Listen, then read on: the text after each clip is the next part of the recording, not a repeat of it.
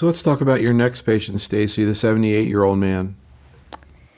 This gentleman was 78 at the time of diagnosis, approximately 2 years ago in the summer of 2009, at which time he presented with a PSA of 26 and 12 out of 12 cores from his prostate came back positive with Gleason 7 and 8 cancer, and bone scan at that time showed extensive bony metastases.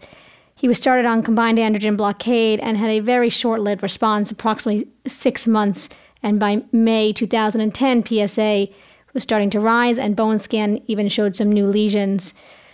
He was subsequently started on docetaxel every 3 weeks together with zoledronic acid, and he tolerated therapy well, but had only a modest PSA drop. His PSA stayed relatively flat. He was asymptomatic from his disease, but there was concerns that he might be progressing. It was suggested to him by his oncologist at the time to consider switching to cabazitaxel. At that time, he sought consultation with me, and I felt that his PSA, although not dropping significantly, was staying relatively flat, and I wasn't convinced that he had failed docetaxel, and so I continued that treatment with every 3-week therapy, and he ultimately received 9 cycles in total, with his PSA remaining in approximately the 30-40 range, tolerating therapy well, with main side effects being loss of appetite, fatigue. And by the time he got through 9 cycles, the side effects had started to really build, and I opted to give him a treatment holiday. And he was off chemotherapy for a few months, and his PSA started to rise. And at that point, I enrolled him in our expanded access trial for abiraterone, and he initiated the abiraterone therapy. He's feeling better now off of the chemotherapy, less fatigued. He really has no complaints. Unfortunately, his PSA as well has been rising on the abiraterone, but for now I have continued it and will likely plan restaging scans to document radiographic progression. He did have a relatively marked increase in his liver function tests initially on the abiraterone, but with continuation of the therapy, the liver function tests normalized and have remained normal since. So he's tolerated that therapy well. So Matt, what about elevated LFTs and abiraterone? So it's been reported in the early phase trials, certainly was seen in phase 3. Usually, in my experience, a lot of patients with abiraterone trials, and since the drug has been approved, and see that rarely, and it has not required discontinuation of treatment in any patients in my experience to date. But there are 2 key side effects that are worth monitoring for, and these both relate to why there's a requirement for use of prednisone, and that's hypokalemia and hypertension. And those are issues that just need regular monitoring, particularly with initiation of treatment with concurrent prednisone. They tend not to be an issue in the vast majority of patients. So what was your impression of him, Matt? He's a 80-year-old man who managed to get through 9 cycles of docetaxel. Yeah, very fit guy, and kind of in some ways, I think, in a very good place with his disease. He recognizes the fact that he has a disease that can't be cured. He also recognizes his own mortality. He's dealing with some important family issues. And so in contrast to an earlier patient we described as highly anxious about his cancer, this is a man who's very focused on his quality of life, really, for the most part, uninterested in his PSA and very content with continuing on the current treatment until there's a clear reason to do otherwise.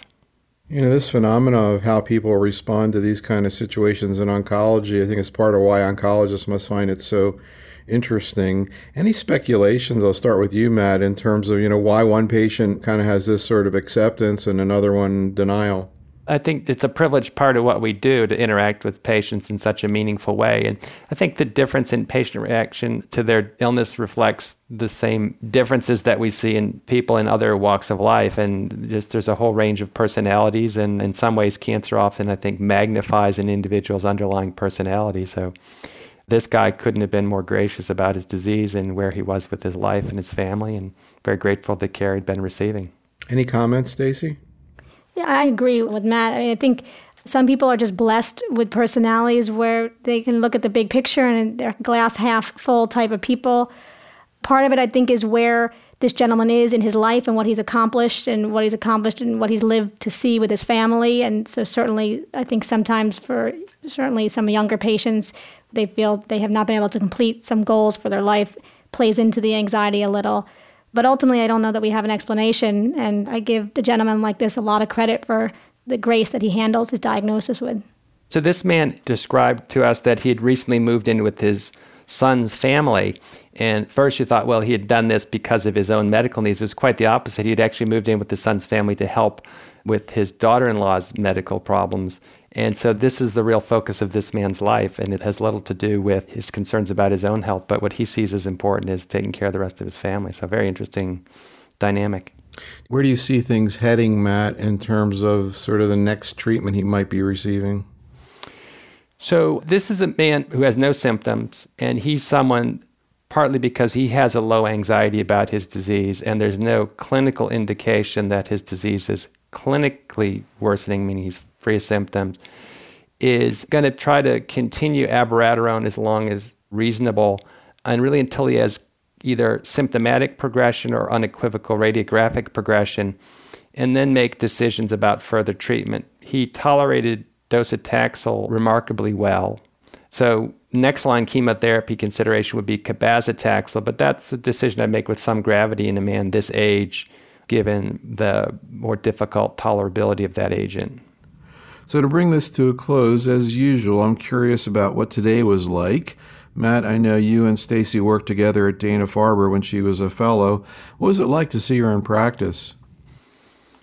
Well, I've known Dr. Leibowitz for a long time, so I wasn't at all surprised to see the excellent care that her patients were receiving, and I couldn't think of a substantial example of where I would have done something different than what she's done with her patients. The differences would be subtle matters of style for the most part.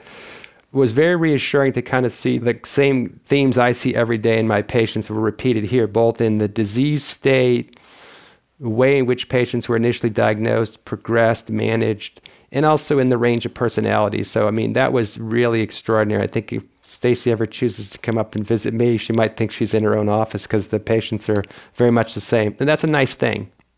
Fascinating. Stacey?